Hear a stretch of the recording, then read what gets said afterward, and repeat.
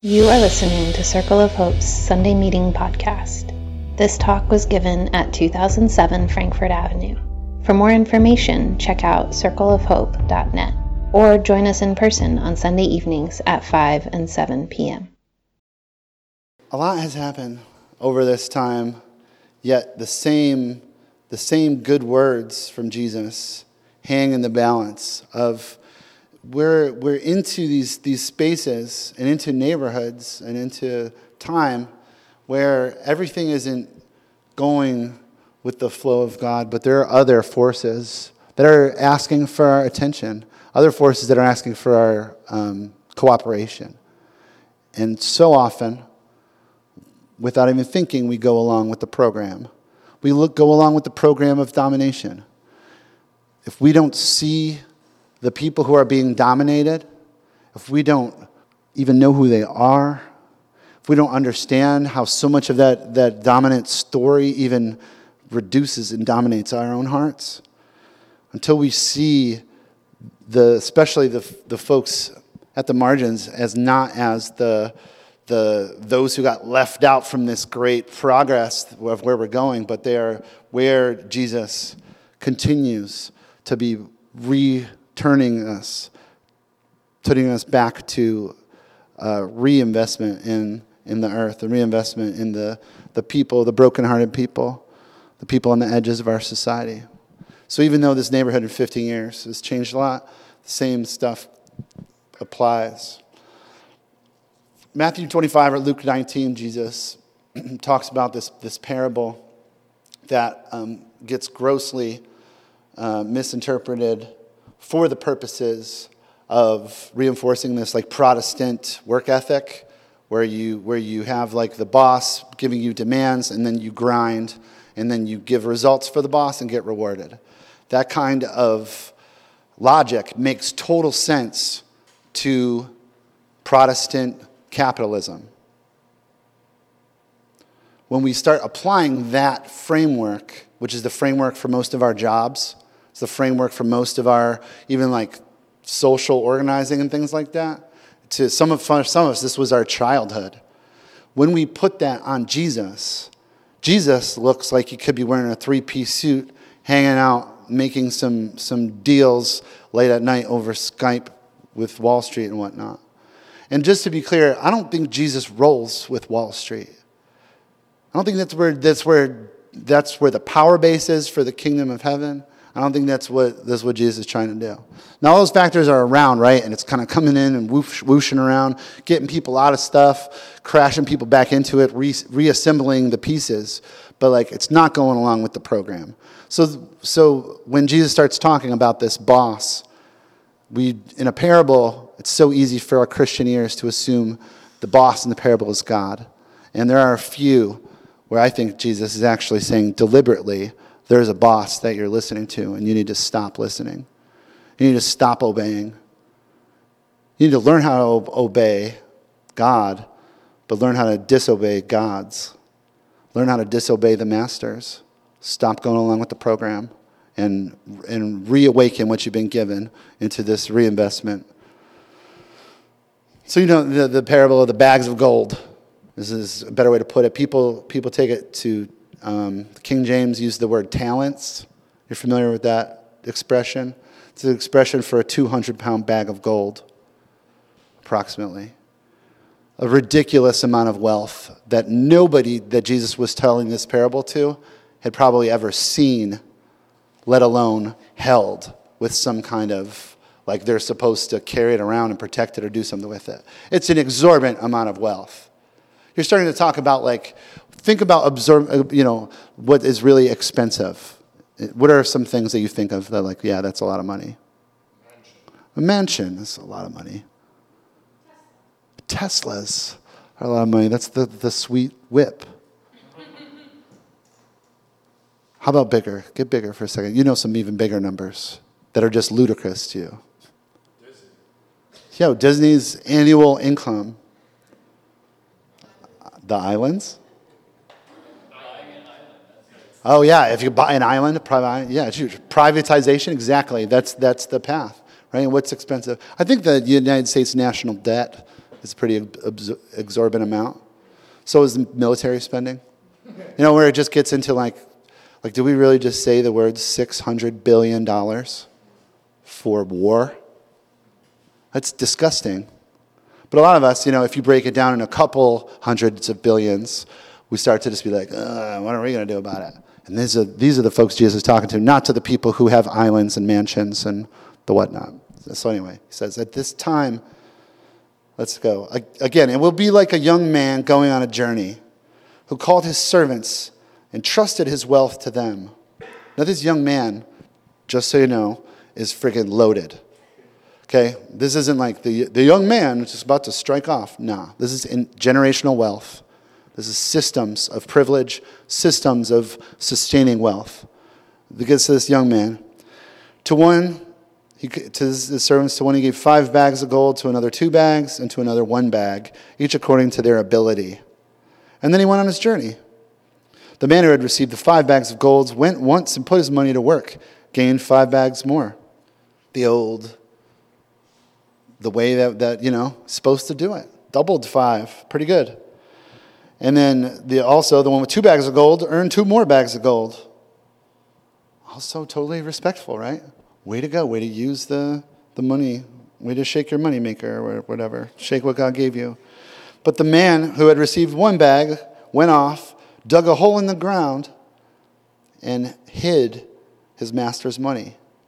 After a long time, the master of those servants returned and settled accounts with them. This is big time. The man who had received 5 bags of gold brought the other 5. Master, he said, you entrusted me with 5 bags of gold. See, I've gained 5 more. His master replied, well done, good and faithful servant. You have been faithful with a few things. I will put you in charge of many things. Come and share your master's happiness. Come share the comfort in protecting my wealth. Come share in the privilege of protecting white supremacy.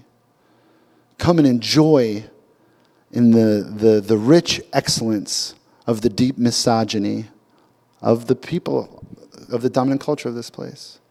Come and be received into it. Have your life make some sense according to dominant logic.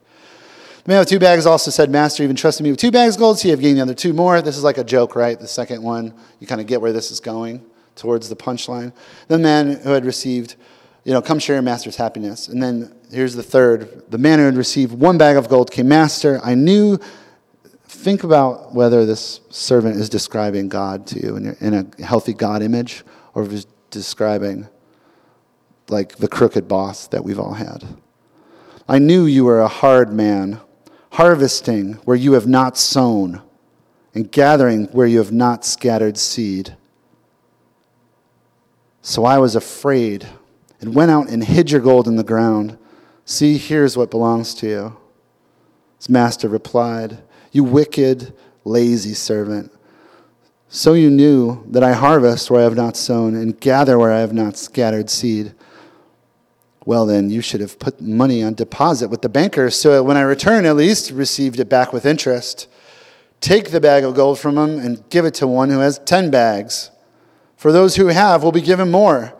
They will have an abundance. And as for those who do not have, even what they do have will be taken away from them. And throw that worthless servant outside into the darkness, where there will be weeping and gnashing of teeth. People told me to work hard or else you're going to be in this scary place. Work hard with faith. Read the Bible every day. Pray every day, or else you end up in this scary place. The place where there's suffering. And the amount of people who live in the weeping and gnashing of teeth have been speaking ever since. They're saying there is a presence here that is more powerful than any economic power. There's a presence in that place of weeping, in that sorrow, and in that brokenheartedness. There is a joy and a hope present that can defeat this whole beast. And that was the hope even when they were doing this with the Roman armies. You think that when the Christians were telling each other about this, they were like, yeah, you know what? We should really make more money for Rome so we don't get in trouble. They were like, we are the trouble. we identify with those people on the edges. That's where we live. That's where we spend our time and our money, because this system, the progress system, is not good for us. And it's not good for 99% of the world. Back 15 years ago, okay? There's more happy thoughts. Memory lane. Let's take a stroll down memory lane, shall we? We found this building because my buddy Zane worked at New Kensington CDC and was like, hey, there's a big building on Frankfurt Ave that's not listed, but if you want to see it, I can get a hold of the owner. You remember us going and seeing this building? And it was like, down here was a dental office with like 17 little rooms and little sinks. Upstairs, there was like some kind of martial arts dojo, and then a room that was filled with tubes, the kind of tubes that you put in TVs and radios. And some of us were convinced that some of those tubes, of which there literally were thousands of tubes in this pile, people were convinced that some of them were worth money. Some of them tubes are going to be worth at least $10 each. So some people, we said, go ahead and pick through them if you think you can find something. But whoever put this hoard here thought they were going to do that too, and didn't move the hoard very much. But we had the building turned out that the really nice dentist was willing to part with this building because his wife had been praying that God would do something with it. So while they moved their dentist practice out to Conshohocken, he said, I'll give it to you for what we paid for it in the 80s, $50,000. So just think about what you know about real estate for a second, even in this neighborhood. And like even back then, man, 50 grand, it was like, whoa, that's a deal. So then we set off to do this gnarly rehab where we had over 100 volunteers a week for the entire fall. We had people working through our whole church, multiple days a week, doing demolition, running wires through, the studs on the wall, doing amazing things with the hope of having the congregation meet upstairs and having the Circle Thrift, our first foray into the MCC thrift store plan. And it was beautiful. The first Sunday we met down here in January of 2004 with no heat. There were these propane tanks that had the open flames on top. You've seen them before, right? One time during the construction, my darling wife, who does enjoy wearing my jackets and things like that from time to time, to my chagrin, was wearing this down vest. It had like feathers in it and stuff from the thrift store that I found. Went a little bit too close to that flame and burned the whole back of it. I still have never found, it's like my Marty McFly vest, and I still don't have a good one to replace it. But we did it, and we tried it out. In April, we moved upstairs. Circle Thrift began. The Rocket Cat opened the same time. Remember the Rocket Cat? I remember the Rocket Cat fondly now. And I remember it as like it eventually is going to get going again. Like that's the plan. That's what these good folks are trying to do. But like it was a staple. The Rocket Cat and Circle Thrift get going together. Multiplication ensued. They were not going according to the plans, but going with this plan that God had given us to multiply cells, for people to be invited into this community on mission together. We needed a second Sunday meeting. Then we started doing things like the free baby goods exchange. There was a time where they didn't exist.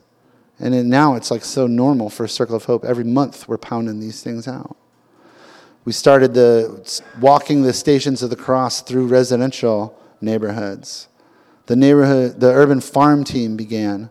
We've started the Frankfurt Ave Garden in 2004, Frankfurt and Huntington. That sweet, sweet space that is constantly under threat. We started doing a lot of shows and art. And eventually we outgrew upstairs and then bought 2233 Frankfurt, where Circle Thrift has moved. And then we did this human chain in, was it like 2008, 2009, something like that? These numbers, they jogging anything for you? You ever see the YouTube video of the human chain? It's pretty funky. It's pretty fun. See all these people, like, what are you doing? We're moving a thrift store down the street. It was a beautiful thing. A few hundred people helping out. And then, when we were at this beautiful size of people trying to just figure out what this word from Jesus meant for us. There's about 300 of us and 25 cells. I'm starting to think, where is this going next? And again, it was multiplication. We raised up an apprentice pastor and sent them out to start a new meeting that right now is on North Broad. The Hart Lane Community Farm and some other smaller farms branched out. The debt annihilation team started, where people were working together to get out of consumer debt. Audio art began to try to collect and develop this good instinct that we have for writing new songs, new worship music.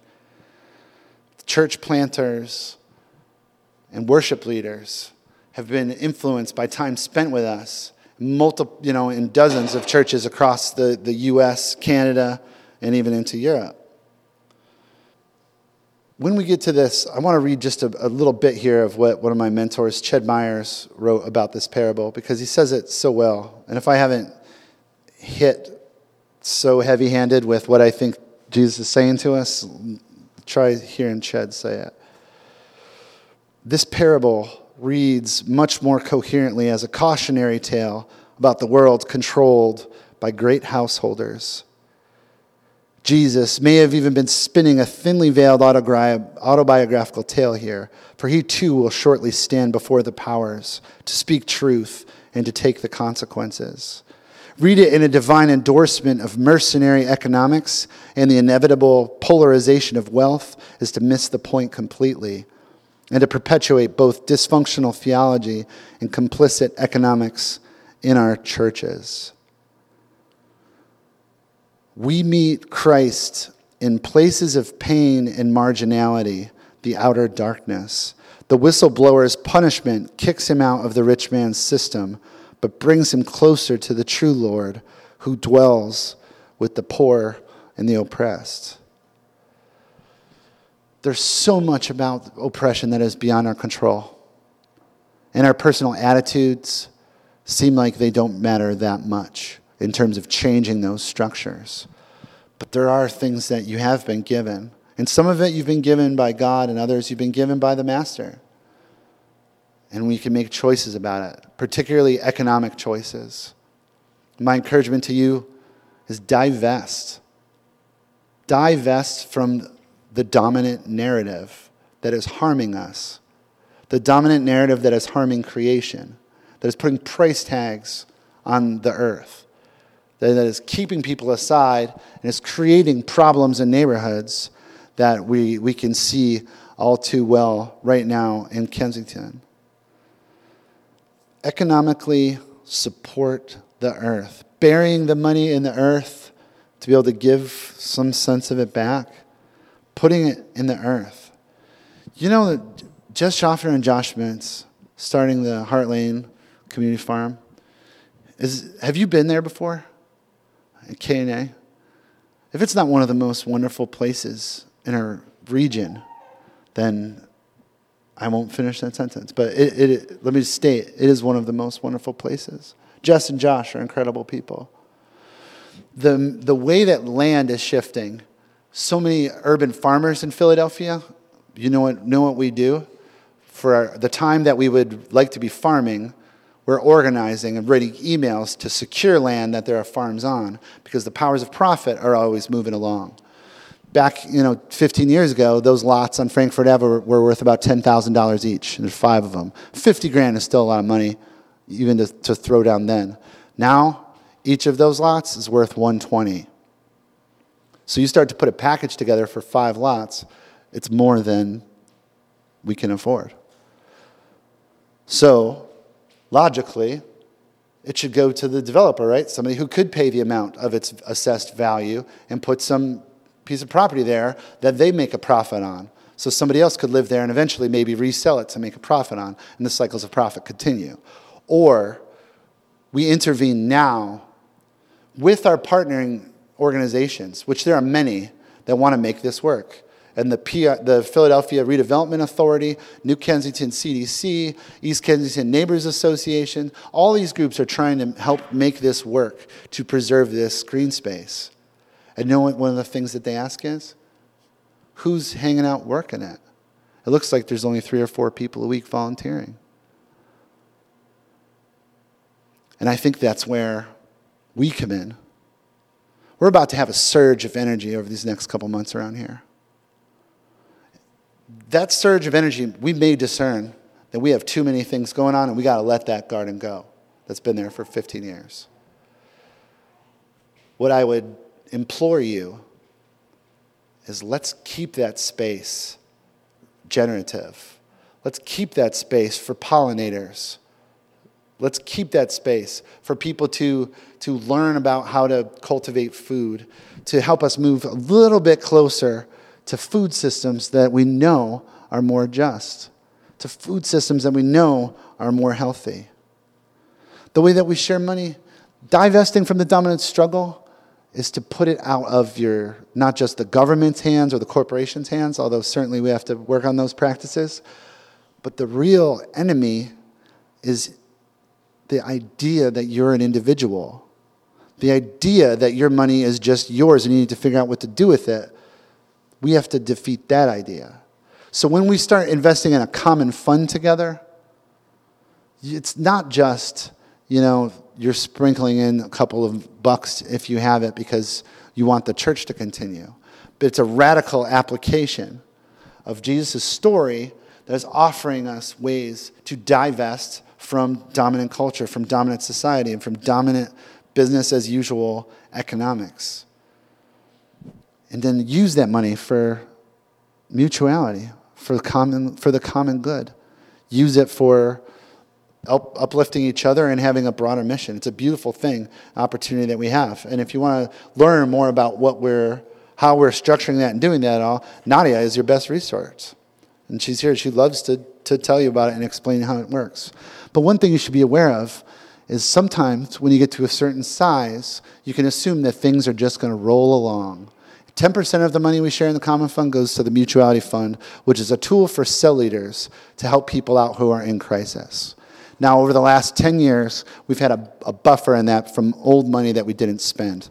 This month, the Mutuality Fund is at the lowest that it's been in 15 plus years. It got under $500. And that's not necessarily because there's not enough money in it. It's because the cell leaders use it to help people who are in crisis. You know how many people we know who are jammed up? Lots. And you know what we do about it? We redistribute money and tell our leaders, here's this tool, go spend it. They spent it. They want to spend more of it. So I implore you that you see what Jesus is saying here and change the structure of how we do money and put it into relationships. Put it into this trust where we don't have to just be alone or don't have to be going along with the dominant story, but we can do something beautiful. Invest in pollinators and forests that your great-grandchildren can enjoy. Not all masters and gods are the Lord God Almighty. And I think we do well to be careful to consider our allegiances and even those economic allegiances that we're asked to make all the time to keep us safe, to keep us contained from that outer darkness, rather than seeing how God is embracing that space. So for us to ask, who will we obey? Who has the words of life? Who will we apprentice ourselves to? Who will we disciple ourselves together into?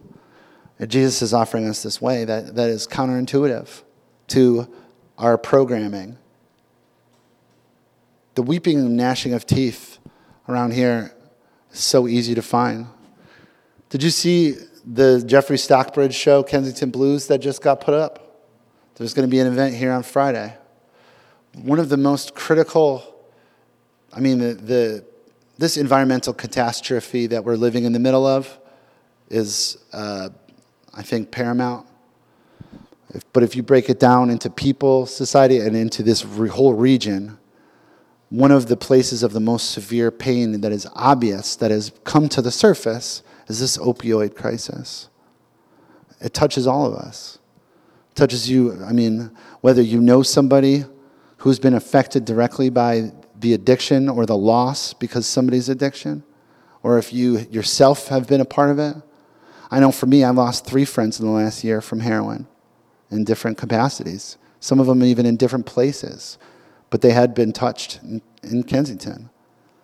It's a full-out crisis that requires us to do something, but it's always going to be talked about by the dominant story. That's the outer darkness. That's where the weeping and gnashing of teeth. That's where people go who made big mistakes. That's where people go who make bad decisions. And Jesus is saying, that's where I live, fam. That's where I've always lived. It's not among the wealthy and the powerful. It's not among, God bless them, the Teslas and the private islands and the mansions. Those places are empty. Those places are empty besides the hope to divest. Get back to what Jesus is offering. It's so much healthier. It's healthier for the earth. It's healthier for all of us to build community and to see the humanity and the stuff that God's doing in creative ways. And a lot of the ways we do that is through making partners with organizations, because none of us has what it takes to solve this issue. None of us can. Even if you put the smartest 10 of us in a room, we couldn't figure it out. We need people who don't get the faith component on the team. We need people who don't get they don't understand what harm reduction is as a paradigm, as opposed to just blaming people for having an addictive disorder and then blaming just the way we blame poor people for being poor, but offering resources that mitigate the damage to communities and to individuals and to put families back together, to humanize people, to see their stories. So even Friday night, I'm hoping that during this panel discussion, I know First Friday might have been more your thing when you were 25. If you are 25, it should be your thing. But this is going to be lit here. And you'll meet people from some of these different organizations that we partner with, whether it's Prevention Point or Pathways to Housing, Project Home. There's so many great organizations in the city that we got to be part of this solution together for community health and more people that will build bridges. Because when we read this parable by Jesus, we're invited into this journey of getting free of this establishment of domination. And when the way that we try to reorder our minds and our imaginations and our money, that's part of the fun. And we're all invited into that fun, even in new ways this week. Thanks for listening to Circle of Hope's Sunday Meeting Podcast. If you want to talk about it or get connected to a cell, you can find one under our Connect drop-down at circleofhope.net.